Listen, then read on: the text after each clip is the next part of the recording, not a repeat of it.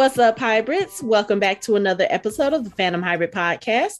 This is Hanako, and I am here with Anthony, Lori, and Mike, and we are discussing the third episode of A Discovery of Witches.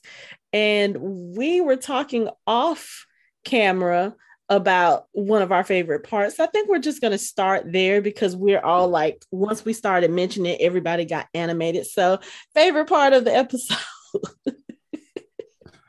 When Father Hubbard came across the table on Peter Knox and jacked him up by his throat, and just like a black mom's like, say it again, say it again, right? Do it, say it, I dare you. Right. Didn't I tell you to sit your ass down? It was a perfect reenactment of Ike and Tina Turner.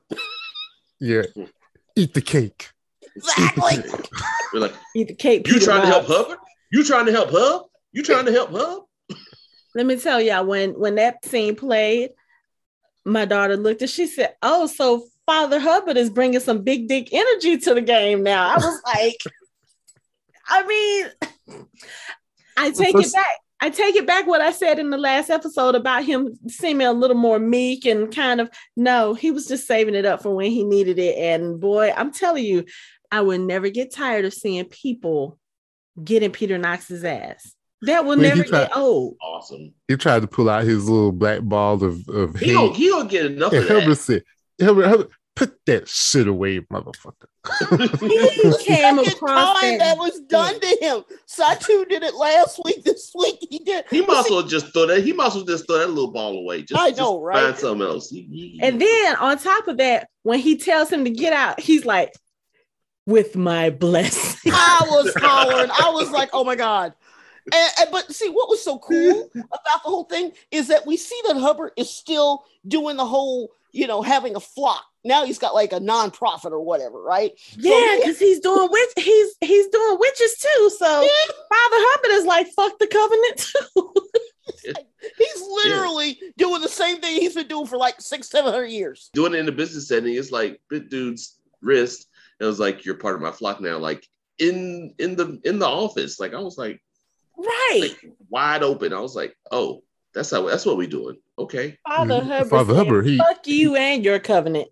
He rolls like that, The last time we saw him, he had an entourage of cars. Father Hubbard is a baller. Man. I own this town. Except when it comes to Benjamin, he kind of like, Benjamin's his sire, so I was gonna say Benjamin's his sire, so he kind of doesn't have much of a choice. But I don't know, because all of Marcus's kids, they look at him with disdain and this. Okay, hold up.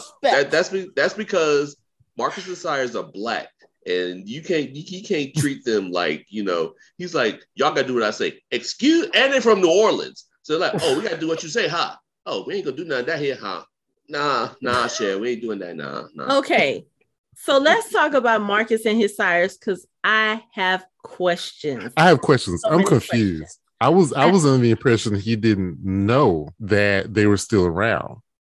Okay, no, I knew that they were there, but the confusion for me comes in. Okay, so as far as we know, Marcus just found out about the blood rage and him being a carrier less than a year ago. Okay, because we have to remember they are doing some small time jumps in this, and it's been several months now.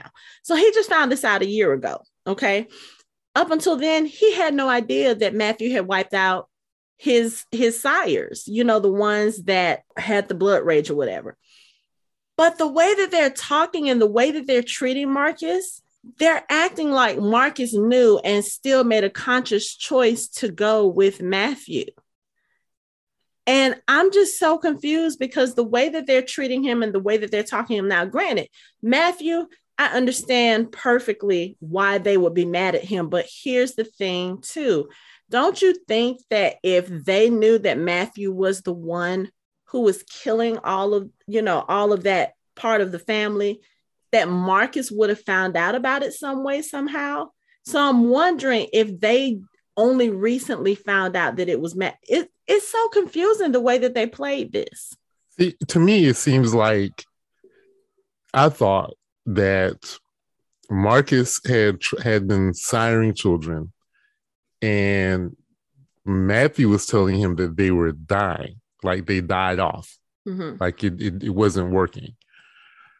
So he never told him about the blood rage. But then Matthew was leaving the ones who were just carriers alive, but not telling. But then Marcus was like, I missed this. So was there a time when he was actually hanging out with them? Because when they were playing poker, he was like, oh, I missed this, hanging out with y'all. Yeah, I think. So I was kind of confused. Like, there had to be some kind of rift, because even Ransom said something about it. What was it that he said? And now I had it in my brain and now I'm blank. But he made some reference. Oh, when he finally saw Marcus, when Marcus pulled the I'm coming to see him as his sire, that was the time that Ransom, would sit there and speak with him.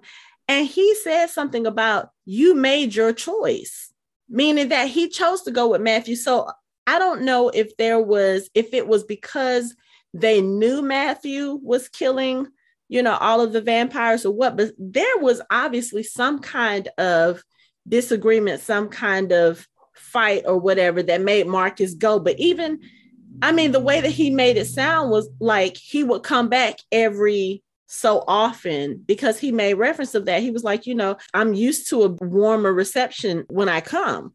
Yeah, that's what I was confused about. Do you know anything? Right, Lori, since you Lori, can you help us out? This part isn't in the book, but I suspect that what happened is that all the New Orleans vampires knew that something had happened. And because Marcus is so Marcus, meaning that I get the impression that once Marcus leaves the place, he might come back once or twice, but he basically doesn't really come back all that much. So I think they knew something had happened, but they just didn't tell him what had happened, because as far as they're concerned, his problems and their problems don't necessarily mesh. Does that make sense? Okay. That's what I think. I can see that, but I don't know. The way that it came across, it seemed like there was more to it than I just think there is that. too. Yeah. Yeah. Think about it like okay, Laura, I'm about to go to Vampire Diaries Originals, the Michelsons.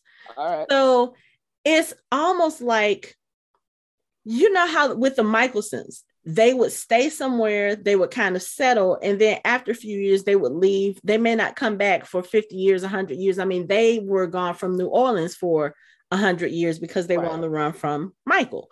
Right. But they came back. And I don't know, I just kind of got the impression that Marcus kind of did the same. They always talk about how vampires can't stay in the same place. And it would have to be at least 75 years, maybe, for him to come back to a place, because there may still be people living that knew him 50 years ago and would look at him and be like, why are you not different? So I can understand not going back to a certain place for 100 years, whatever. And apparently all of this blood culling or this vampire culling took place about 200 years ago. The thing that confuses me is when Matthew finally made his confession, when he gave his confession and started naming all of the people or all of the vampires that he killed, these weren't vampires that were just turned. One of them was Ransom's mate. Mm-hmm. So it just seems so weird that Matthew would tell Marcus, and what they've told him is that, the children that you sired didn't make it.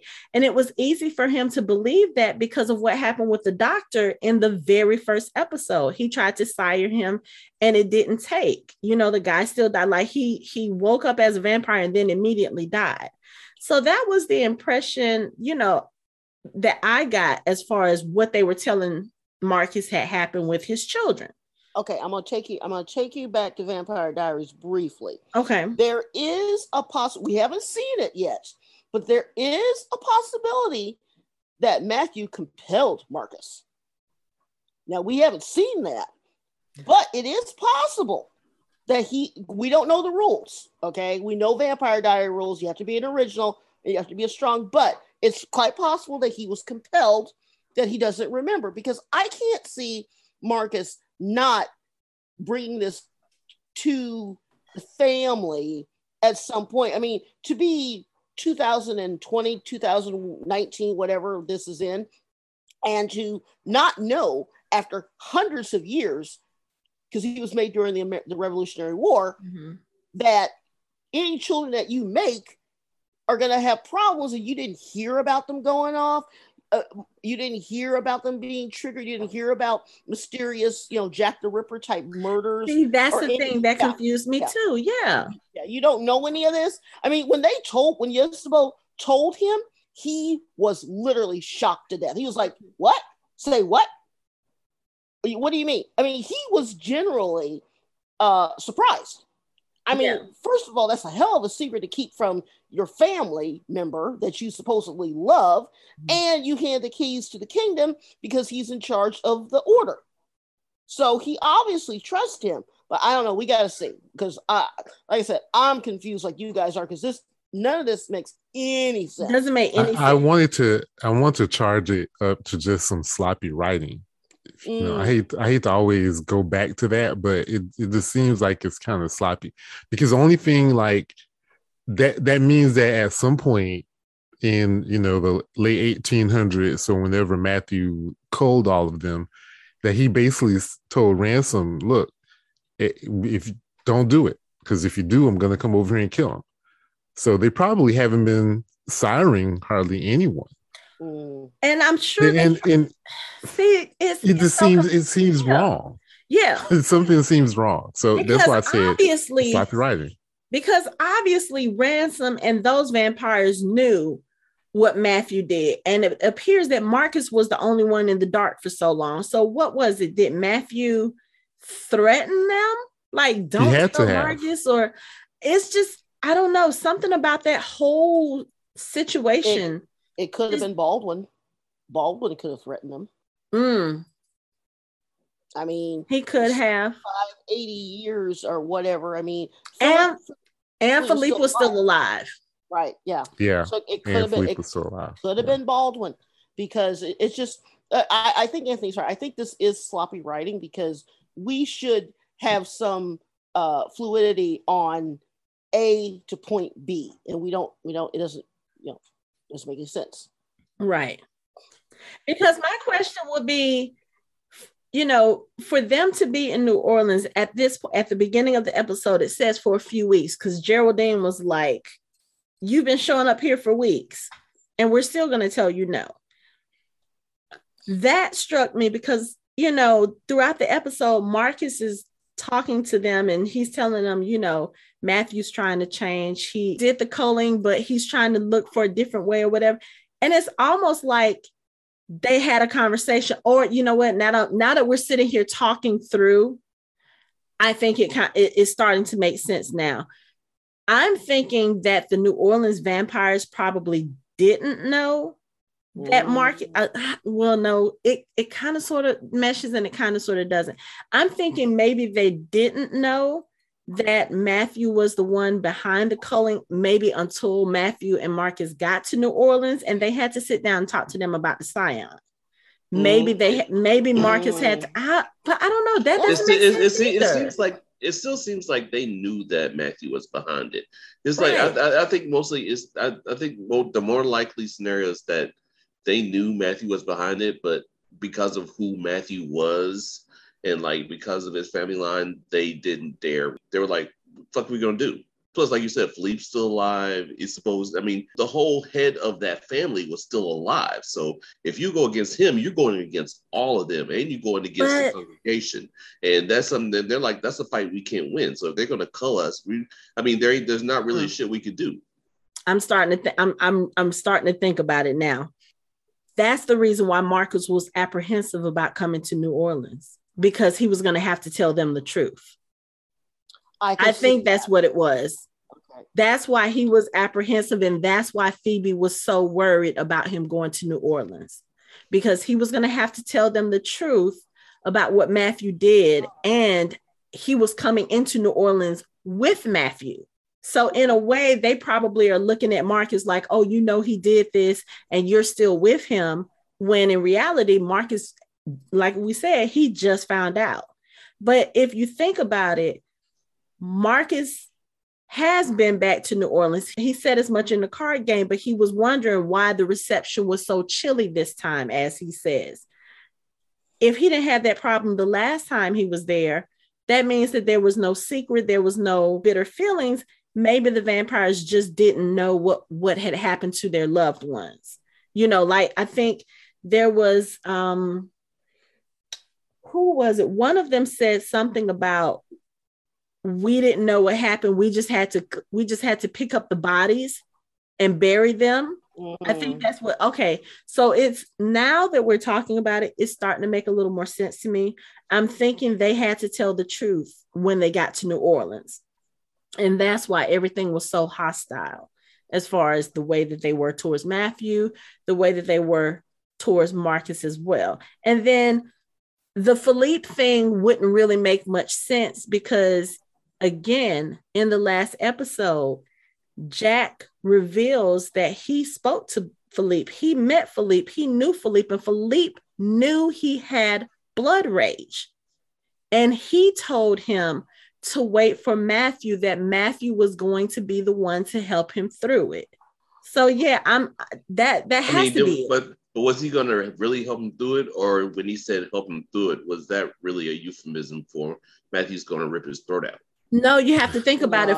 The Philippe that we thought or that we met was different from the Philippe they left behind, because the Philippe from before Diana came into the picture with him, he didn't give a fuck about witches. He didn't give a fuck about anybody but the vampires. And then he kind of changed his mind once he met Diana, because as he told Gallo Glass, Diana is going to be the one to change it for us. She's going to be very important to Matthew and to all of us. And I think maybe by that point, even with Jack, he was like, okay, you know what? If you are Matthew and Diana's, at this point, he already knows about Matthew and Diana, their strong bond, all this other stuff. He's probably thinking, okay, if anybody can help fix this, it'll be them. Okay, so that makes sense to me then, that we just have to assume that the New Orleans vampires had no idea why they were being cold until Matthew and Marcus came there and he told them. And that's why it's taking them weeks. That's why they're treating them like crap. Mm-hmm. Okay, I can make that make sense. Yeah. Okay, but I submit to you this. Did nobody in their group watch Murder, She Wrote? I mean, they are a Black group of vampires. They should have all 12 seasons on DVD. Did nobody go around and be J.B. Fletcher and say, hey, we're all dying for some reason. What happened? Let me investigate. You mean nobody was curious? I'm just saying. Do you really think a vampire of Matthew's skill would leave any evidence behind for them to find? I'm sure they looked. I'm sure they searched and they tried to figure it out. But somebody like Matthew won't leave a trace behind. Yeah, and he has the money to have resources to watch them while he was, doing whatever he was doing. And they are technically to report to him. And they are technically the Claremont. So yeah, okay. I'm just saying that somebody had to have some curiosity. I mean, yeah, may not have found anything, but somebody somewhere had to be, you know what? I want to find out why, 15 of my siblings are dead, and nobody else is dead. Plus, after the first 3 or 4, they have to put together that they have blood rage. Because, exactly. They don't strike me as being dumb. They strike me as being very savvy and smart, especially Geraldine, especially Ransom. Those two, they should have figured out by the time the 3rd or 4th one was found dead. They're like, okay, someone's killing us, and they have it's because of blood rage. Like that something's up. But I'll give them that credit that they're not that stupid. Yeah, I'm not gonna. I won't say that they're stupid, but again, the congregation has ways of making vampires fall into line, and they wouldn't have had to give them any information. They could have just said, for safety reasons, because something is happening to the vampires here, maybe it's better if you guys don't sire anymore. They could have easily said that. Yeah, Baldwin, like you said, Baldwin could have done that because remember the standing order from the congregation is all blood rage vampires have to be culled. Mm-hmm. You know, and they go there and the congregation sends a message like, you guys need to stop siring because if you do and that vampire has blood rage, we're going to take care of it. Or they may have just said, oh, we're killing them off because they're blood rage. I mean, I'm trying to make it make sense. Yeah, I mean, they don't necessarily have to say, okay, well, you're passing it that. Like, I'm sure Marcus wasn't the only vampire in New Orleans siring other vampires. They could have easily, I mean, Philippe was in charge of the congregation. So he could have easily told the New Orleans vampires, okay, it was another vampire, because I'm sure everywhere that the dead vampires were, Matthew left his scent. But if he had never met any of the other ones, or if he hadn't been around them as much, they probably wouldn't have picked up his scent. Again, Matthew has been doing this for hundreds of years. I'm sure he knows how not to be associated with whatever was going on. Or here's another thing. If everybody knew back in the 1500s that Matthew was going around killing blood rage vampires, they could have figured that out too. And then be like, okay, you know what? We don't know how these blood rage vampires got here, but I mean, there's so many ways that it can go, but they don't really make it clear. They don't. And from what I understand from the show is that was Matthew's job. Like he was assigned that task by the congregation through Philippe, that he was the one to go around and kill the blood rage vampires. And that's what he did for hundreds of years. Yeah. So, I mean, there's a lot that they could have been a little more clear on. And again, they could give us more information in the next episode. I don't think so. I think this episode was the one that was really supposed to establish Matthew Scion and kind of give us a little bit of the backstory. So the more we talk about it, the more I think, yes, the New Orleans vampires had no idea what had happened until Marcus and Matthew had to go there to convince them to join the Scion, and they had to be honest, because again, that is now Matthew's whole thing. We need to be honest. We need to be upfront. We need to have the truth. So the more we talk about it, why even no, I was like, why even tell them then if they don't know? Why even take responsibility for it? Because you have to explain why you're forming the Scion in the first place. And gotcha. I'm sure Baldwin would have said something to them about the fact that, oh, the de Clermont line has blood rage. Because at this point now, Matthew and Baldwin are on opposite sides because of Jack. Yeah. You know, he's the one that Baldwin ordered Matthew to kill. Matthew said, no, I'm not going to kill him. There may be a cure. But in doing so, like Ransom said, Matthew is a hypocrite at this point, because you're not doing the very thing that you did to the rest of us. So what makes him so special? And I'm sure Ransom figured it out. You know what I'm saying? But still, it's one of those things where, okay, if you're going to be this great big butcher of vampires who have blood rage, then that has to extend to the people that you love too.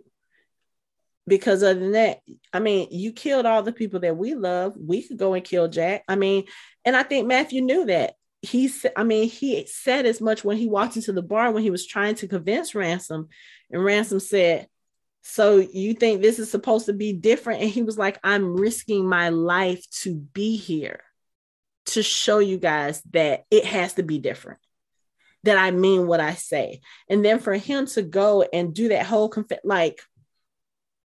I thought about it at first. I was like, Ransom really kind of like, okay, we'll join your Scion very quick. But when I think about it, for you to spend all night, literally all night, like when Matthew left, the sun was coming up, and you recounted every single one of those killings in such detail, not detail enough to make any of them rage out, not blood rage, but just rage in general. But you remembered names, you remembered personality quirks, and you told them that you killed them. for someone to have that sitting on their brain for so long to the point that you remember everything, that's remorse. Because someone who didn't care, they wouldn't have given a second thought. Nope. He recounted every single one of those names, just like Jack draws every single one of the faces of the people that he kills. They have remorse. Yeah. And you can even tell, like, he watched them. Like, he was like, the one he said, she used to go to the grave site of someone that she loved. She went there often. So he was watching them and learning about them, you know, getting to know them, and then having conversations with them before he killed them. Right. You know, one of them pled for their life. So one of them knew he was coming. Yeah. You know, and the other thing too is the fact that when he gave this confessional, he looked at Ransom and all of that crew in the face and told them, okay, this is what I did. And I think when it came to specific people, just like the lady who went to the cemetery, he looked over at Geraldine. So maybe that was someone she sired or someone that she loved, you know? Yeah. And even Ransom was like, you know, the one I wanted to talk about, right? Yeah. He was like, I told you what would happen if you miss one. Mm-hmm. And that's the one that Matthew left for last because he knew that was the one that was the most important. Yeah. So that scene was very powerful. And I think for me, you know, I've been complaining a lot about Matthew and his lack of communication. I think he made up for it in this episode. Yeah, not just with Ransom and the group, but also with Jack. You know, just kind of, you can see a little bit of the change from when Jack first appeared on the scene, you know, and I said back then, I think he was just shocked because one, this is a grown-up Jack. And we have to remember for Matthew, he had just seen little Jack maybe a couple of weeks before then. So to see a grown-up Jack and then he's a vampire, I can kind of understand Matthew's reaction. I don't have to like it, but I understood it. But now that he is genuinely trying to help Jack and you see a little bit more of who he was to Jack back in 1590, it's the same. He's doing better. And I think he's also listening. He may not say much, but he listens. And I think he speaks when it's appropriate, just like he had to go make his amends to all the other vampires first and then come back to make amends to Marcus. Because if you make amends to Marcus, but the rest of the vampires feel like you still don't give a shit, does the apology to Marcus really matter? You know? And just like when he gave the apology, did you see Marcus's reaction? Like Marcus was trying to hold it together. Like, this is what I have needed. This is what my family needed. Didn't he tell him that much in the previous episode? Like before they left, I think they were standing outside. He was like, it was like, I still haven't heard what I need to hear from you. Mm-hmm. When they were in the airport. Yeah. When they were in the airport. Yeah. But, and again, I really think that Matthew placed his cards close to the chest. And I think he knew he was going to have to do there in New Orleans in order to make everything go the way they needed. But I think he had to build up the courage to do it. That's not an easy task, to go look people in the face and say, I killed your loved ones. And I did it because I was ordered to, not because I wanted to, because we know even back then, Matthew didn't want to do this, but he thought he was doing what was best for the rest of the vampires, you know, sacrifice thieves so that the vampire community at large is safe. And also, if some of them had their way, even the carriers would be killed too. Like everybody, the carriers, the ones who express it, they'd all be dead. Yeah. So I think that was another reason why Philippe gave him that responsibility, that he would notice the difference and would be able to walk away. I can see that because Philippe had his ways, but I don't think he wasn't cruel. He wasn't unnecessarily or just, I don't think that's true about him, even though there were things that he had Matthew doing back in the 1500s that were questionable, that to us, we would look at like, why are you doing this? And maybe even after he met Diana, maybe he thought a little bit differently too. But of course, he couldn't really say any of that because he couldn't let Isabel know. He couldn't let Matthew know, because then that might alter Diana coming into his life in the first place. You know, that whole time travel conundrum that you're always fussing about, Anthony.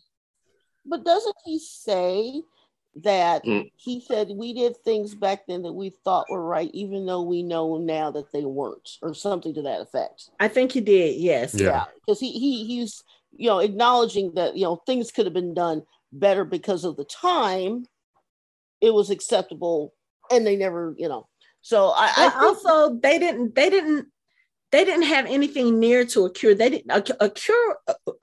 What? A cure?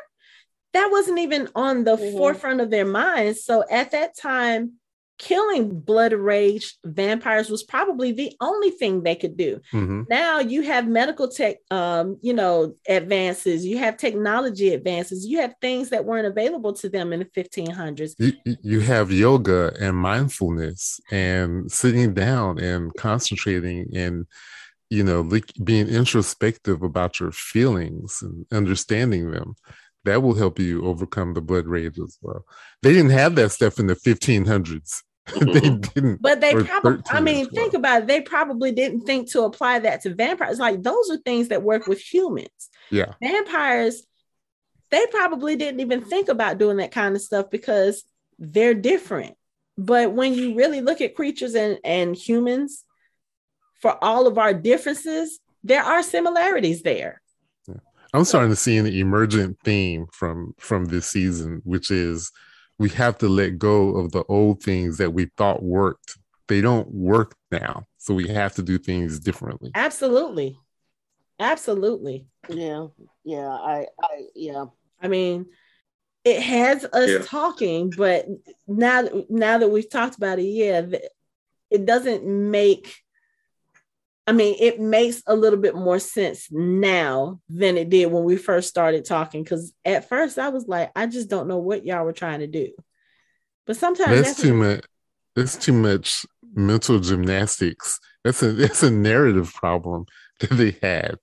I think I'm gonna go with it was a different group of writers from the original writers who started the storyline and didn't quite know how they wanted to get it across. Or it could also be the fact that maybe there's so much story to tell and they had to figure out how to put it in there. Like Laura said, the New Orleans stuff is not even in the main 3 books. So it could be that they pulled it from Marcus's tales, the convents. I think it's a duology right now. I don't think the 3rd book is out yet, but maybe they did similar to what Shadow and Bone did. They pulled stuff from the other set of books and brought it into this season to kind of make things mesh a little bit better. But to give us a justification as to how the New Orleans vampires joined the Scion. Yeah, I think they just had to give us enough. Just give us just enough. We just got to write just enough, and we don't have to go into great detail because it's not important. I actually liked all the detail because we got to see all of the. I'm saying I want more detail. They just don't need. They just feel like they don't need to give us any more because it accomplished the goal. They went to New Orleans. Yep. They made amends, and now they're going to join the Scion. We don't need to know, how long ago it was. Okay, it was 15 of them. Are they continuing to sire new vampires? And is someone killing those vampires when they show? I mean, just leave all that out because it's not important to our story right now. Yeah. The important part of our story is finding these fucking pages. Is your segue. Well, there's that, and then there's the whole thing of why did they decide? Because it is only 7 episodes. It's not 8. My question. Wait, what? It's only 7 episodes. Yeah, it's only 7 episodes. No. Yes. Yeah, it's only 7. It's only 7. So my question is, why did they waste? I'm not waste, but you know what I'm saying. Yes. Why did they waste time in an episode to show us New Orleans if we were not going to get the sequel? Well, I think kind of like what Anthony said, maybe this is the backdoor pilot. I think so too. I think so too. And I'm excited. If it is, I'm excited. really and truly. Because I can't look. We already have one favorite show that was set in New Orleans, so we can get another one. Yeah. I got to be honest. I wouldn't mind seeing more of Geraldine. She was. Let me tell you, all Geraldine of these New Orleans vampires. So now that we've gotten the serious stuff out the way, let's talk about some of the funny stuff. I find it really funny that all of Marcus's children are dressed up and they're so sophisticated. He's walking around looking like a kid in his chucks and his jeans. I don't have a problem with the way he dresses because I'm very casual as well. I just thought it was so funny. Like when he walked in to talk to Ransom, he's in his little skinny jeans and his chucks and he just stands there like he's a kid. I'm like, dude, you're his sire. The funny thing is, the person I live with, whom related to our marriage, she said the exact same thing. It's like we paused.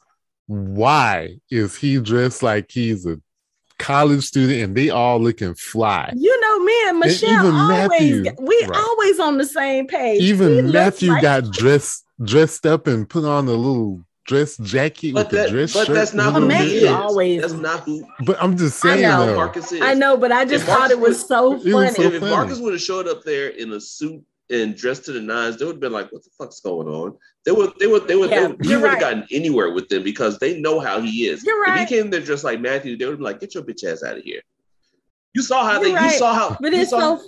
Geraldine talked to Matthew on the steps at the beginning of the episode. She was like, "I'm disrespecting him by talking to you right now," and fucking brushed past him. I was like, "Ma'am, mom, ma'am." But it's just so funny because Marcus, even with Jack has on a white t-shirt and some jeans and he still looks older than Marcus. Yeah.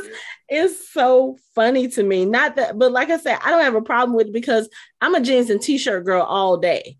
So I understand it. But I just thought it was so funny. It's like he walks into New Orleans, Geraldine is coming out of the law office. Because, I mean, think about it. Marcus is a doctor. The first time we saw him, he was in regular clothes and jeans coming out of, a shift. We've actually never seen him be a doctor, which is weird. Well, no, when Sophie was in the hospital, we saw him come in. But I think even then he was like casually dressed. He was off duty. But, it just really threw me because I'm like, Marcus, you have all these nice, fine, sophisticated children, and then you look like a kid. It was just, hair tousled and everything. It's so But funny. the amount of disrespect that they showed Matthew and Marcus was just I don't want to use the word classic because I don't want to say that New Orleans people are like, that we're like that, but they were very. But I mean, they had reason to if they found out about what happened when Marcus and Matthew got to town. They had plenty. No, but it's like they were disrespectful. But if you notice, they really never raised their voices at them. They were disrespectful and smooth about it. They were disrespectful in a respectful way. In a respectful way. That's what it was. Mind you, Matthew probably could have taken them all out if he really wanted to, put his mind to it. He probably could have. Even when Ransom bucked up on him, he took a step back and said, "Hold up a second. Right. That's not what I came here for." Right, exactly. But yeah, what was it? He told Geraldine, tell Ransom he knows better than to threaten me.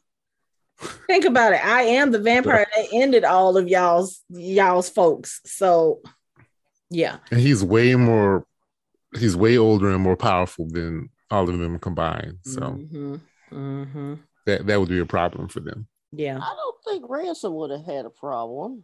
I think so. He probably would have been a little more successful than the rest of them, but he still would have had a problem. He would lasted slightly longer than everyone else. Like, because you can tell that he has a little more oomph, for lack of a better word. Yeah, he's like way more confident and way more like, I'm the head vampire in charge. And controlled. He's very controlled. Yeah. Like that scene with him and Jack. I mean, he was worried, literally toying with Jack. He was just messing with him like, "Oh, you're the vampire, aren't you? Oh, hey." That's why I'm trying to figure when did Marcus sire these people, especially like Ransom, because it would still mean that Jack would be older as a vampire than Ransom. Oh, by several hundred years. Yeah. Yeah. Yeah. So it's not necessarily Ransom. I don't know. I don't know.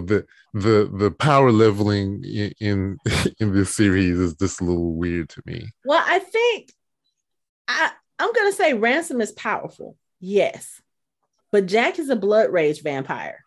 So, and even without the blood rage, like you said, he's older. He's been around longer. He's probably fought more, but I mean, at best, Ransom was made a vampire in the late 1700s. Maybe early 1800s. Yeah, I think that sounds about right. But Jack would have been turned in 1600s. Yeah, it would have been early 1600s. Yeah, and if age has anything to do with how powerful they are, then he would be, even in addition to being blood rage, he would still be stronger than Ransom. Yeah. Now, this is all with the caveat that Ransom is smart enough to have a battle plan in place, you know, with just that caveat. So it may not have been a cakewalk for Matthew.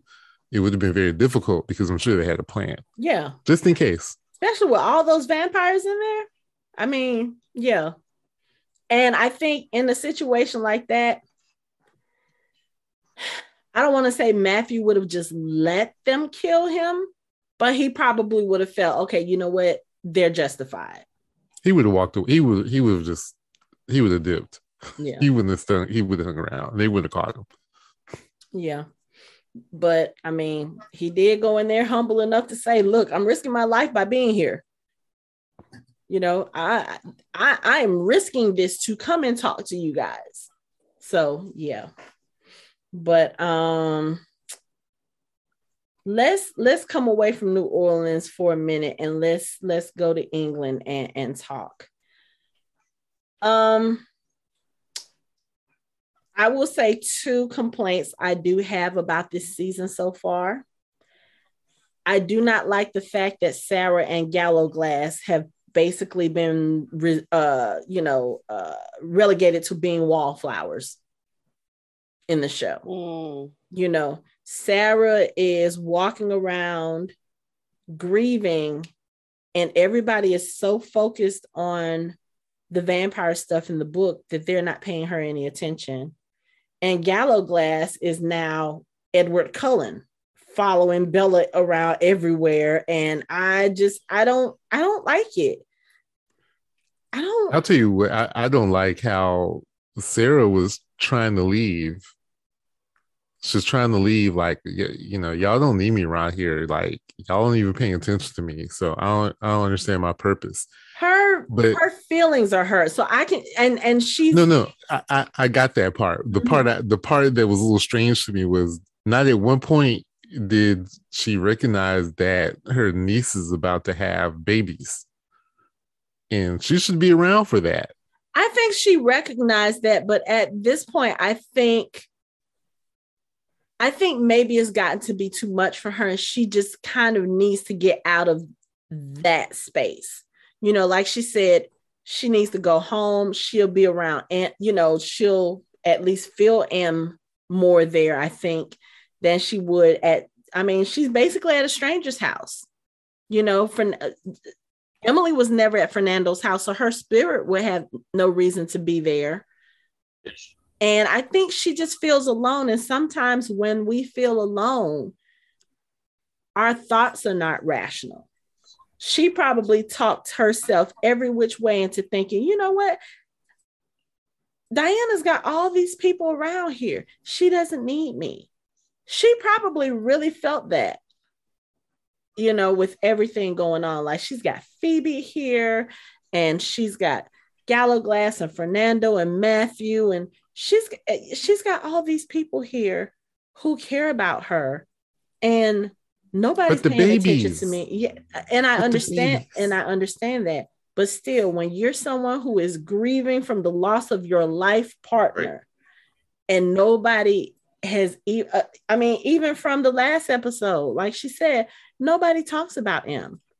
except for Diana in that one scene before Sarah decided I have to go, because she went in there and it's almost like Sarah was comforting her.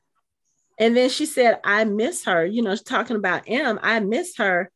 And it's kind of like, have you even asked your aunt how she's doing? Because I haven't seen it on the show yet. Right. Have you gone to sit with her and hug her and embrace her and hold her through her grief? No. Sarah hasn't even really had a chance to grieve on the show because everybody's so wrapped up into everything else. And that does piss me off, because I feel like, well, one, it's Alex Kingston. She should be doing more than sitting around, just walking around, picking up cups and picking up after everybody. She should be one of the central focus main people. She's probably up until Diana, she was a powerful witch too. She's the one who had to, you know, talk Diana through her training. And even now, when Diana is having her doubts, when she's not focused, Sarah is the one who sits down and tells her what she needs to hear. But I feel like she's being grossly underused in this season. And and we only have 3 episodes left, not 4. I really hope they do something different. No, well, yeah, we have 4 episodes left and not 5.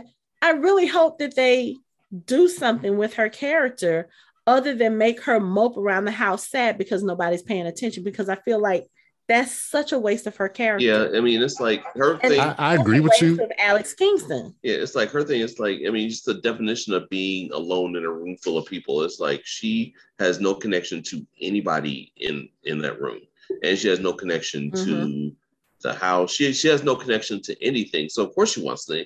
I don't blame her. I'd want to go somewhere where I have a connection, because to be totally honest, she hasn't had no chance to properly grieve. Like she got to have a ceremony and all the other stuff, but she hasn't had a chance to be alone with her grief and really process anything. Like there's like then that's really important. It's like, you know, you can, I mean, even if she tried to throw herself into helping everybody and doing things for people and doing all this other stuff and helping Diana and all this other stuff, that's nothing compared to her needing to heal and needing to sit with the sadness that her partner, someone who she loved with all her heart, is gone.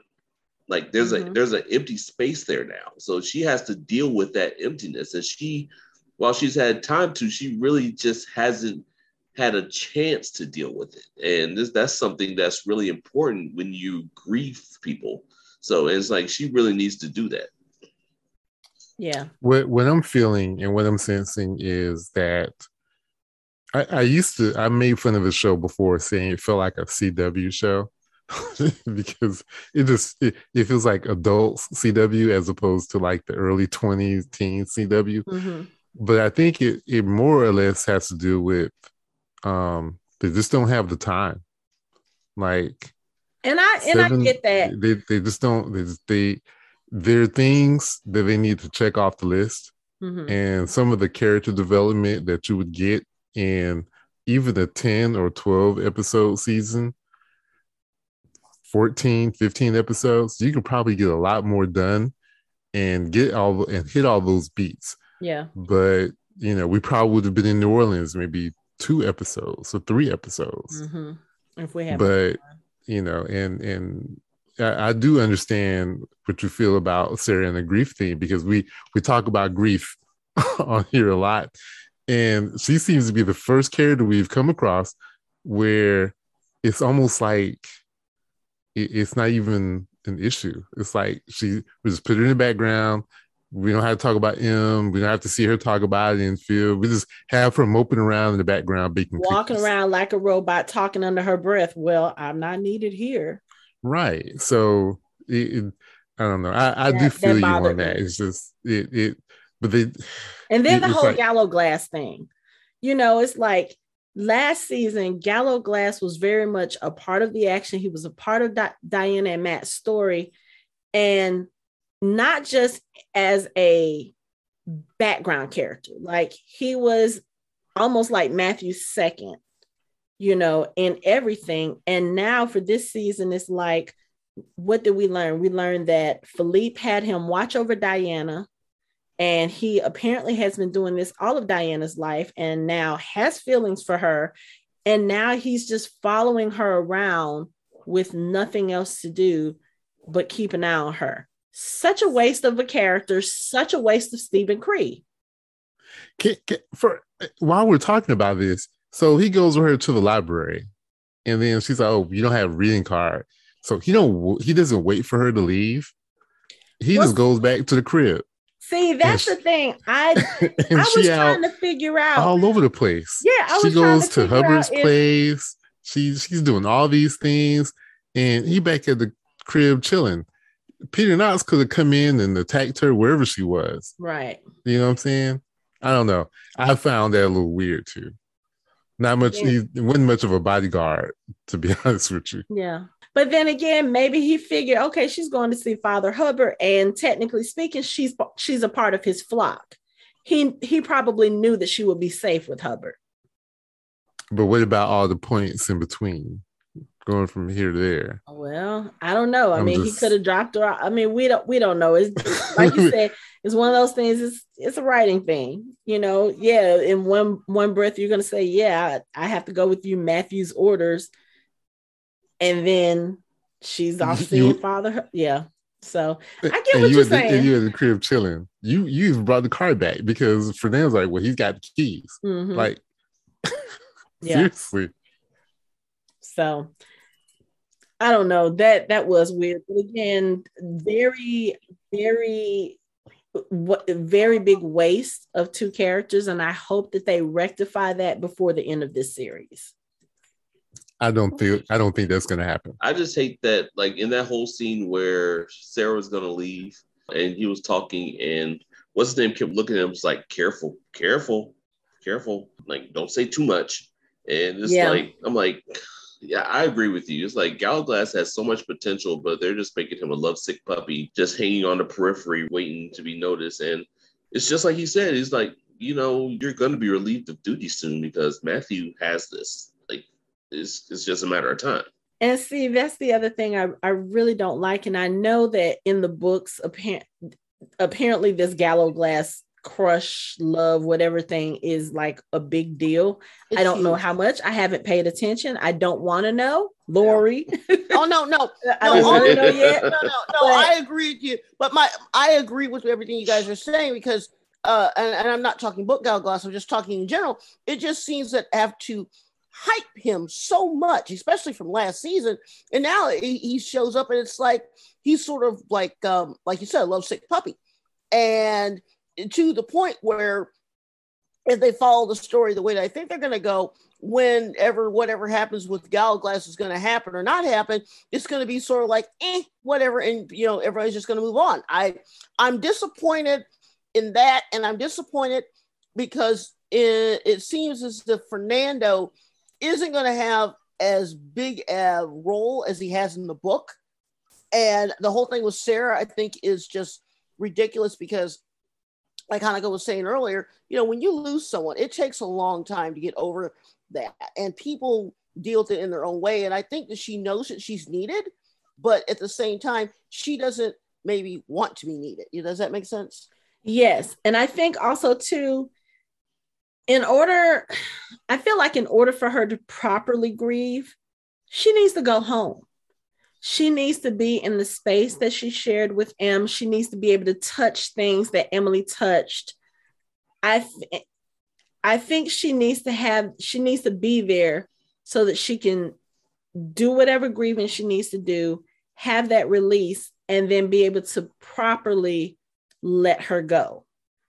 And I don't think she can't do that here. She's in a foreign country. She's in a foreign house. She's around foreign people, people that she does not really know. Who would be comfortable mourning and all of that? I wouldn't. Yeah, isn't their house like? Isn't their house like? It's a magical house. Yeah, it's like it's like a conduit or or something of that nature, like for the day, like and yeah, it's like you said, there's something about like her getting in her bed and like it's smelling like the both of them and being kind of comforting and yeah, just like we've said, she has none of that. And we already know the house can show the memories. Right. She can go home and look at a memory of her and M. Yeah, just spit it out the chimney. Yeah. Yeah, but the other thing too is that one thing is a reason that I think she doesn't need to go home yet, because I feel like she'll go there and have the house just like replay all of these things about her and M, and she'll get stuck. And she'll not want to do anything. She'll not want to go see anybody. She'll just be there with her and M. And I don't want that for her either. I want her to heal. I want her to at least, if not be happy, be at peace right now. And also, I'm going to be honest, I really want her to be the one to give it to Peter Knox. I really want that. I don't think it's going to happen, but I would so love it for her to be able to be the one to bring him down, because he took her sister, he took her brother-in-law, and he took the love of her life. I want her to be the one to end Knox so bad, but I know it's not going to happen. I want it to be where Diana knocks him down and his little ball rolls out of his pocket or his hand, and Sarah picks it up and uses it to end him. She's not going to do that because that's dark magic. But that's kind of how I want it to be. Mm-hmm. Since he can't, it'd be poetic since he hasn't been able to use it this whole season, and then she's finally able to use it to to crack his head open. I think that would be. And poetic. I don't think she would do that either, because that's also the instrument that he used to kill M. Yeah, it is dark magic, and it's probably dark magic. He gets knocked out of his hand, and then a foot crushes it, and it's her foot. That and he can never use it again. That would be nice. But yeah, I really want them to do more with Sarah and Gallo Glass before the end of this season. I have a feeling the show, because of time, is going to just shift to just her and Matthew, to just Diana and Matthew, and everyone else is going to be put on the back burner. Well, I think you might be right, because we're 3 episodes in, and they literally have not got to the main plot of book 3 yet. And they need to hurry it up if they're going to get to whatever they need to get to. And that'll probably be next episode, because the end of this episode, they have 2 pages and just need one more page. Right. And they also, towards the end of this episode, we got to see another scene between Jabert and Benjamin. And according to Lori, Jabert has like this big whatever. So that'll probably come next episode. Well, they better hurt. See, here's the problem. A couple weeks ago, I asked you guys if you had 2 episodes or not on your feed for the show, and for that entire first weekend, they had the spoiler tag for the last episode of what the description of the episode was, and I read it, and I'm going, because if they do that, it's going to be interesting, because I don't see where they're going to get from where they are now to where the spoilers said at the end. So I'll be very curious to see how they're going to do it, because they haven't even got to at least 3 major points yet, unless they're going to, whatever. But I like the fact that this episode, we actually get to see something that we haven't seen a lot. We've seen magic all throughout, but we haven't seen the vampires do their vampire thing. And that was awesome. Seeing them, with the speed and the whatever, because we don't get a lot of that in this show. Yeah. And so I was like, okay, cool. But I still think that woman that was watching Diana in the library, I think she was a demon. I had questions about her, because I was like, they're focusing on her way too much. Right. Yep. Way too much. Mm-hmm. So, but Anthony, you have your hand up. What's up? Since you brought up Jabert and Benjamin, you have a theory. I do not have a theory. I was just going to say that I think I was wrong about something. I think I was wrong about Benjamin and Domenico, and Domenico manipulate. Jabert is the master manipulator. I think he is a lot smarter than he appears to be. I think most of what he's doing, his overreactions and his eccentricities, are just like a cover for what he really wants to accomplish. You might be right, but I will tell you one thing about Jabbar. I'm so sick of him talking to people like they're dogs. I'm so I think that's part of it, because it makes the other person feel emotional and they don't make rational decisions when he treats them like shit, and they don't feel like they should be treated that way. And I'm really starting to believe it, because like he had been Pope. If we are to go along with how she's writing this, all these people have had places in history. Mm-hmm. Do you know how much conniving and scheming it takes to become a Pope? No offense to any Catholics who are listening. Yeah, all Catholics. But I'm sure it's not. Email to Anthony Liggins and not to fantasyharbor.com. Thank you. Right. The views expressed herein are my views and my views alone. But yes, yeah, I saw the Borgias. Exactly that, yeah. And you watch that, and not the Da Vinci Code, the other one, the second one. But anyway, you see that it takes a lot of behind the scenes Machiavellian imagination. That's what this man is doing. Mm-hmm. He's doing it again. He's manipulating everyone. Mm-hmm. Domenico, Benjamin, Baldwin, Satu, Peter Knox. He's like this master chess player. I'm starting to see the picture now that Jabbar is creating. And so do you think Benjamin going to Satu had something to do with Jabbar's plan, or do you think Benjamin is doing his own thing on the side? It's a little of both. I think it's a little bit of both. I wouldn't be surprised if Jabbar didn't plant the idea mm-hmm. in his head. Like, why don't you go see what the witches got going on? Okay, while we're talking about that, I have to put in this one little gripe. The congregation is so, they want to talk about rules and following rules all the time, but y'all don't say shit when the vampires are constantly going into the witches' archives. Why is that? That's the second time Domenico did it, and now Benjamin is done. Just walked in like they were at home, and they are not supposed to be allowed in there. Let's just be honest about this situation. The rules are in place to protect the vampires, demons and the witches from the vampires. So if the vampires want to do something, there isn't much either one of the other two groups can do about it. I know, but it's just the gripe. Like, you guys constantly talk about the rules, no intermingling. The vampires are always the one going into the witches' quarters. Like, the vampires don't care about the rules. They really don't. Everyone else does, because if they get out of line, then the vampires put them back in their place. Do as I say, not as I do. It's nobody. Yeah, who's going to check the vampires? Nobody. Well, I will say that they better watch out for Satu. They better watch out. Because Benjamin wasn't afraid of her. He wasn't afraid of her, but at the same time, Satu was like, look, all y'all funky ass little men coming in here trying to get me on your side, I ain't got shit to do with y'all. I got my own agenda. White male patriarchy. I don't think Benjamin realizes how powerful she is, though. He gonna fuck around and find out.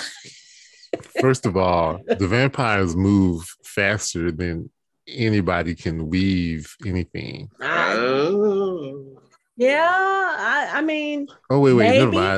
Never mind, because you're thinking Peter Matthew's sister wasn't fast enough. No, she was not fast enough. And you have to think about it. Diana and Satu are like on a whole different level than the rest of the witches. Oh yeah, definitely. Like, yeah, they can come up on Peter Knox like that because Peter Knox ain't shit in the grand scheme of things. He's a paper witch. Try that mess with Diana or Satu. It ain't gonna happen. It's not gonna happen. Yeah, Peter Knox is like a corporate witch. He's like the corporate kiss ass witch that got his powers from a rock. He's like, you don't want to pay attention to your ass. Like, get the fuck out of here. Yeah. And he I don't know, Peter Knox should know better than to be messing with other folks and all this other stuff. I mean, he's feeling himself. It's like, why would you think that you could use that little rock on a old vampire who knows all the tricks? and who probably knew he was like was way older than you. Yeah. And not only just the tricks. He has the nerve to get smart with Father Hubbard talking about, I know you value your invisibility, and are you valuing yours? I was like, and did you see the look on his face when Father Hubbard said that to him? He was looking at him like, how dare you speak to me? He was like, yeah, I heard. He was like, even a person like me who doesn't care about creature politics knows that your ass ain't in the congregation no more. So when I'm telling you, I was feeling Father Hubbard in this episode. I was like, okay. And then even when Diana came to get the page, he was like, I'm not going to give it to Niles, but I'm not going to give it to you either. Like, what do y'all think I am? And I think he really had no idea of how important the pages were, except that it was important enough to hide. And then when Diana explained it to him, I think he realized, okay, you know what?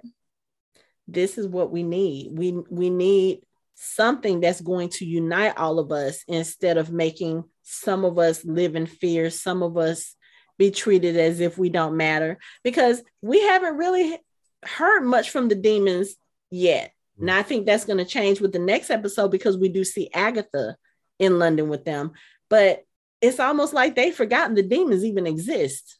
You know what was cool about that scene between her and Father Hubbard is her acknowledging the fact that she was still part of his flock. Mm-hmm. Mm-hmm. And I think that really appealed to him, because, you know, she was like, would you rather trust a page with someone, a member of your flock? Mm-hmm.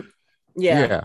And because I think here's the thing, spoke to him. She is part of his flock, and therefore she has a stake in all of in keeping his flock safe too. And then not only that, she owes him. He kept Jack safe. Mm-hmm. You know, maybe it wasn't in the way that she intended, but he kept him safe. He kept his promise. You know, he was like, I will watch over him. I will keep him safe. Jack was dying. He was like, oh, nope. Mm-hmm. So, yeah. And plus, it's like, this goes but back from his perspective, she's a part of his flock. Oh, I'm sorry. This goes back to like the first season, where we saw that one of Diana's superpowers is being able to talk to anybody and get what she wants. Because it's like, she's been doing this the whole series. Like, even last season, it's like she knows exactly what to say, when to say it to get what she wants. So that's like, it's her superpower. Superpower. Yeah, that's her superpower. But yeah, I'm like watching it as we're going, and I keep going back to Father Hubbard's look of abject horror when Hubbard had his hand around his throat. It's just so aesthetically pleasing to me. It was so satisfying. It really and then is. When he said, really he was like, what did he say? Get out or something like that. And then he says, with my blessing. And he just mushed him up against the face. And he was looking at him like, what the fuck? And then when he let him go, he walked off like, asshole. That was so funny. It was so satisfying to watch. So I will never get tired of watching Peter Knox get his ass handed to him. Never. It will never get old. Never. Ever. Yeah. You know what else I found cool about this episode? You have the two super researchers. Hell yeah. Phoebe doing all the super shit. Like, damn, girl. I was nerding out. Like, look at these researchers. And when she was talking to Marcus, he almost made an allusion about her not being a vampire and like about living forever. And he quickly changed the subject. No, actually, he didn't. He said, yeah, we're going to have to talk about that. She said, no. She said, yeah, but now's not the time. So apparently, and again, we've been in this for months now. It's probably been about a year since they actually got together. So they probably have talked about it. Like, okay, so how is this going to work? Like, are we just going to, it's that conundrum. Do I stay human and keep my humanity, and then it just gets weird after a while and we just have to move it? They probably have already had that conversation. Like, okay, so this thing between me and you, is this going to be like a temporary 50, 60 year thing, or are we talking eternity? I don't know if that, that conversation may not have happened yet, but I mean, maybe she's going to be the first one to, maybe like Marcus turns her and she's the first one to try the cure for the blood rage. I don't know if Marcus would turn her, because he probably doesn't want to put her in that kind of risk. he can't turn her. If he's going to marry her, it has to be someone outside the family. Yeah, but we don't know that watching the show. Right. Well, we don't know that. We don't know that yet. No. I'm just saying in general, wouldn't you think that you'd want somebody outside of your family to do it? Because then it would literally be incest. You know what? I don't know if the mechanics. I don't know if I wouldn't look at it like that as far as like from a mating point of view, because here's the thing: if I'm gonna let somebody tear into my neck and suck me dry so I can transition or whatever, I'm not gonna want anybody else to do that. That would be weird. That's way too intimate. I wouldn't want anybody else to do it. And then someone in this episode mentioned they were telling Matthew, you want to risk everything for 50 years with this witch. Didn't someone say that? That's going to be in the next episode. Baldwin is going to say it to him. It was in the previews for next. It was going to be in the previews for next episode. But I mean, Matthew knew what he was signing up for when he told Diana he loved her, because he told her this is it. And Isabeau made it plain. Miriam has made it plain. Once you mate with someone, you don't mate with anybody else. You might be able to sleep with other people. You might be able to whatever. But as far as that absolute love, soulmate, whatever, that's it. So he knew what he was signing up for with Diana. And he told her, he said, when you are gone, my life will be over. I just had a thought. Remember how Jabir was looking at Isabeau? What if this is like his master plan to get revenge for being turned down by Isabeau? Well, we talked about that last season. That's some petty shit. We talked about that last season, like that might be a possibility. Because I was like, yeah, there was something there. Because when I can't remember what line it was that he said to her, he said something to her about Matthew and Diana, and she said, "What would you know of love?" And I was like, oh, wait, what is this? We probably won't get that story either. But that's that could be why he hates the Claremont so much. He's pissed at Philippe. But again, we don't know. We probably won't ever find out. Well, yeah, I don't. Well, okay. It can always go back to the same old story. Somebody is with somebody and someone else is jealous because they're in love with them. I mean, it could be a case of that. Or it could simply be the case that he wants to be in a seat of power, and because she's made it with Philippe, he knows that he can't just basically sweep in and take over and marry her and become head of the family, because that's very inconvenient that you can't mate again. So only that, Isabeau don't want him. Don't you know what that old man knows? At all. Nobody wants that old man. Hell no. I mean, she's probably older than him, but she don't want him. I mean, come on. You gonna follow up Philippe with Jabir? Really? Who does that? You go forwards, not backwards. Who? No. But yeah, no, it's quite interesting, because I think one of the biggest things that I liked about this episode is the fact that it was a quieter episode in some aspects. It wasn't a lot of back and forth. The stuff with Christopher and Miriam was very interesting. I like the fact that it was one of those episodes where I watched it. I didn't have to think too hard except about the New Orleans stuff. The rest of it was just like, oh, Diana went to the library. Oh, Diana found a page. Oh, Father Hubbard is kind of on their side. It was a very easygoing episode. Yeah, shout out to Diana for doing that spell where she looks like she's not doing anything to the outside world, and she's doing all kinds of other bullshit inside that little bubble. I want to learn that shit, so I can do that at my desk where I can take a nap and people think I'm actually doing work. Bruh, I would never get shit done. I would never get anything done. The other thing I want to say about this episode, again, I have to say I am really, really, really loving the actor that they have playing Jack. He is doing such a phenomenal job. It's like I feel everything that kid is feeling through the screen. It's not bad. Yeah. So, but yeah. Yeah, he's pretty doggone good.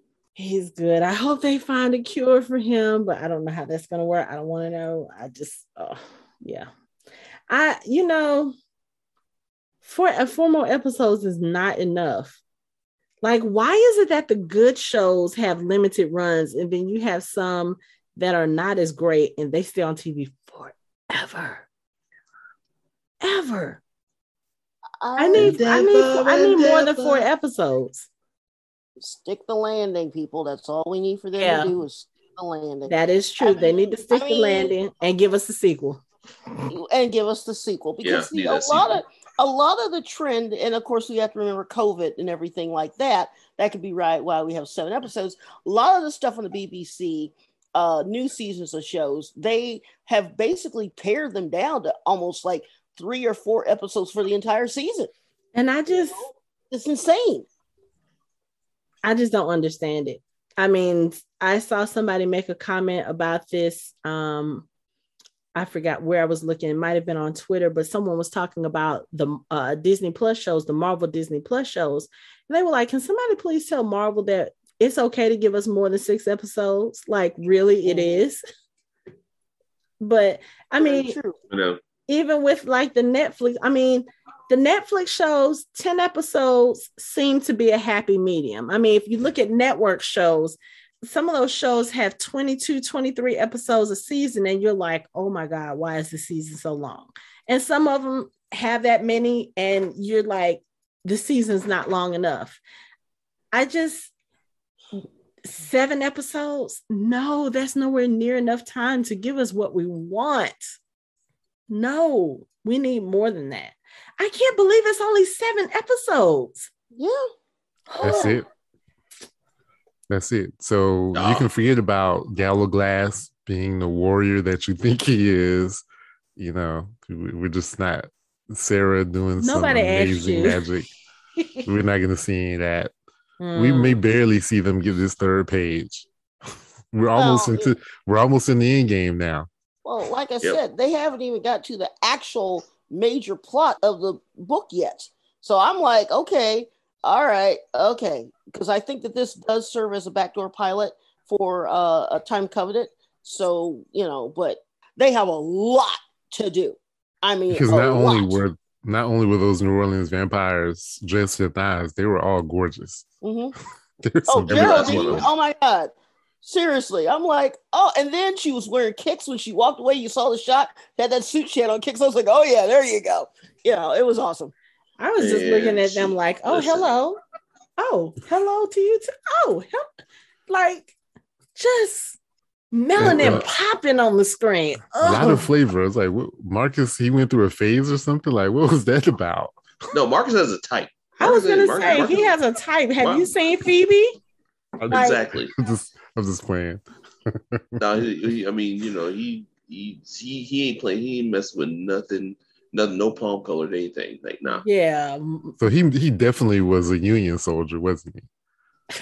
Yeah, he 100% was Union. Yeah, he ain't Confederate. No. Well, I mean, I'm trying to remember where he's from because during the Revolutionary War, where he was turned because they did something with Washington, I want to say that he was from Virginia. I think he said something. I think when he was telling Phoebe his background, he said something about where he was from, but I don't remember what it was. I don't remember, but I think it's Virginia. I could be wrong. Mm-hmm. Yeah. Remember, we have, it's funny because whenever they talk about, revolutionary, I got to go back and think, okay, what were the 13 colonies again? I got to remember. Yeah, Marcus has been listening to Heavy D. Black coffee, no sugar, no sugar, no cream. That's the kind of girl I need down with my team. But yeah, I really do hope we do see more of the New Orleans vampires in another season or in another show. Like I'm really starting to hope that they do the Marcus and Phoebe stuff. Yeah, they have to. Oh, they have to. I mean, because they're leaving so much unsaid and undone. They're probably going to wait until like episode 6 or episode 7. They're probably waiting until like episode 7 and then announce, hey. Right. Because why show us something that's not even in book 3 in an episode if you're not going to work it? So. And they can't leave us hanging by introducing these dynamic vampires in New Orleans and not give us anything else. Like, come on, right? Like, because they were fierce. Like, you think about the other characters in the show, and this is not to disparage the characters. I mean, I know that they were written for their specific purposes, but when it comes to the other vampires, you have Baldwin, who is egotistical, unreliable. At least, he's only in a position of power because of who his sire was, period. Baldwin does not strike me. And I know that he's probably fought some wars and stuff because, I mean, he's Philippe's son, Matthew's brother. I'm sure he's fought some wars. He probably can fight, but nothing about Baldwin's character, and that's with either actor. It has nothing to do with the actor. Nothing about Baldwin's character makes me think that if it came to an all-out brawl, he would be one of the ones left standing. There's nothing about him that speaks that to me because, one, nobody likes him. There's no allegiance to him. There's nobody that, he can't call a friend or anything. He just, he just doesn't have it. And what about his kids? We don't hear anything about. I bet his kids don't even like him. I mean, the fact that we haven't even heard about them is like, okay. And the other, I'm sorry. I was going to say the congregation might be in a little bit of trouble because Matthew's successful with his scion. Those New Orleans vampires are probably pretty good to have on your side. Then you have the Knights of Lazarus, which I'm going to go ahead and just say that's an abandoned storyline. We're never going to hear about them ever again. We just aren't. They don't have the time. We do see them put their hand on the sword in the credits, though. You sure that wasn't the scion being sworn to? Well, but you know what? They could be incorporating both. Yeah. Because Matthew was the head of the Knights of Lazarus. Then he passed it down to Marcus. If he forms this scion, Marcus is going to be a part of this scion. So why not incorporate? Oh, that reminds me. That's a question I had. So Hugh and Fernando formed their own scion, right? Which means technically speaking, they break away from the family. Right. Mm-hmm. Right. But when they had the family dinner, Gallowglass was seated at the table with them. Right. At set tour. Right. So is that normal? Or is that something that's just was overlooked? Or is that something that's like I think what happened is that Hugh and Fernando formed their own scion and that Gallowglass never really joined them. He stayed separate because remember, he didn't even want to set foot in France. Right.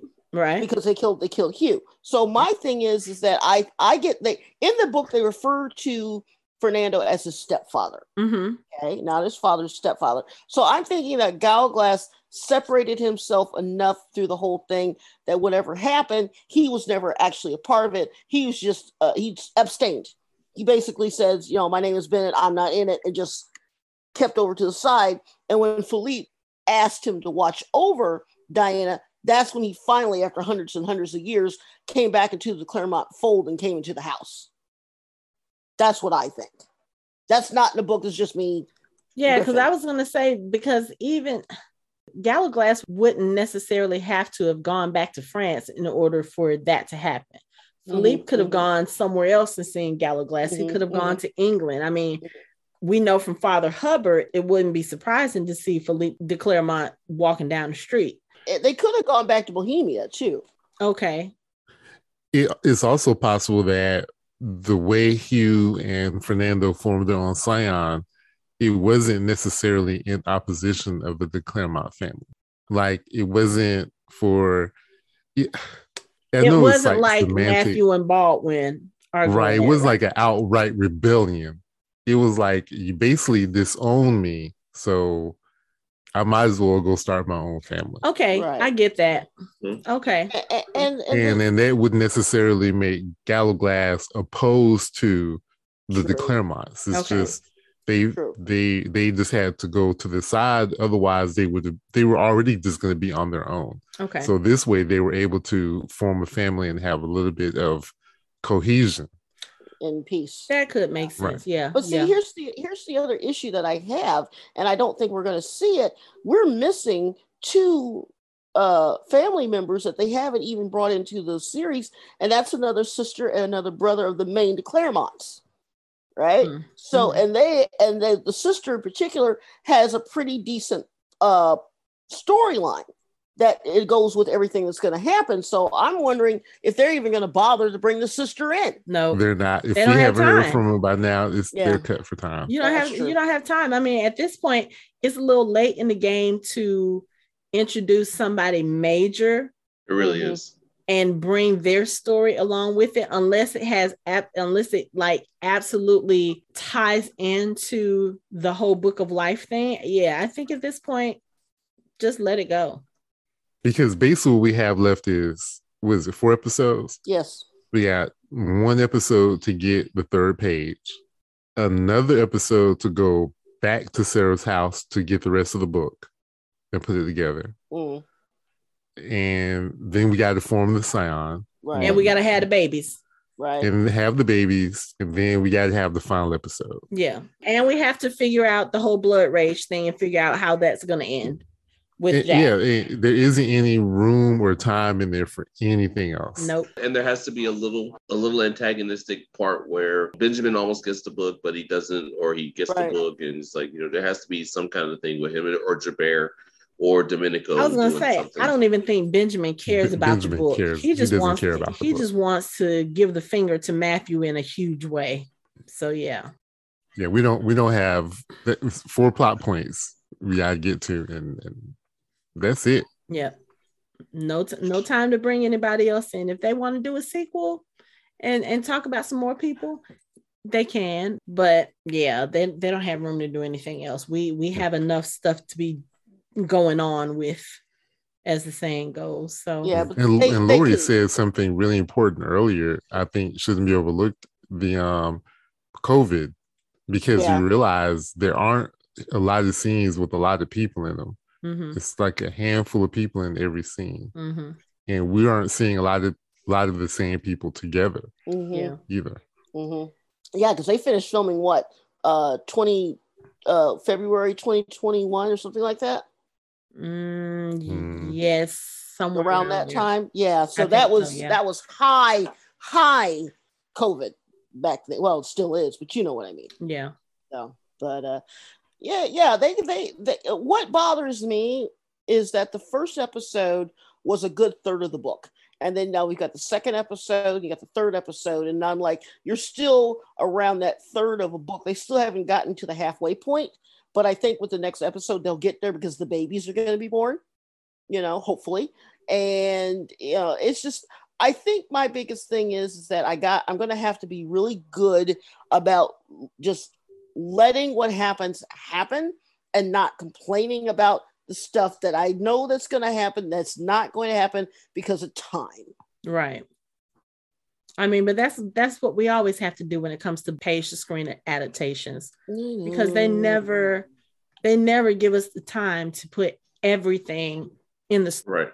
So yeah, but I'm trying to think. Did we leave anything out? I think we covered everything. Yeah, I guess we did. So we know next episode we're probably going to see babies because it looks like Diana's going into labor. Unless that's at the very end of the next episode and they just like mad teased us, like could be. We do know we'll see Agatha next episode. There is that one mysterious gentleman who I guess says to Diana something about you're the one who's going to figure it all out or something of that nature.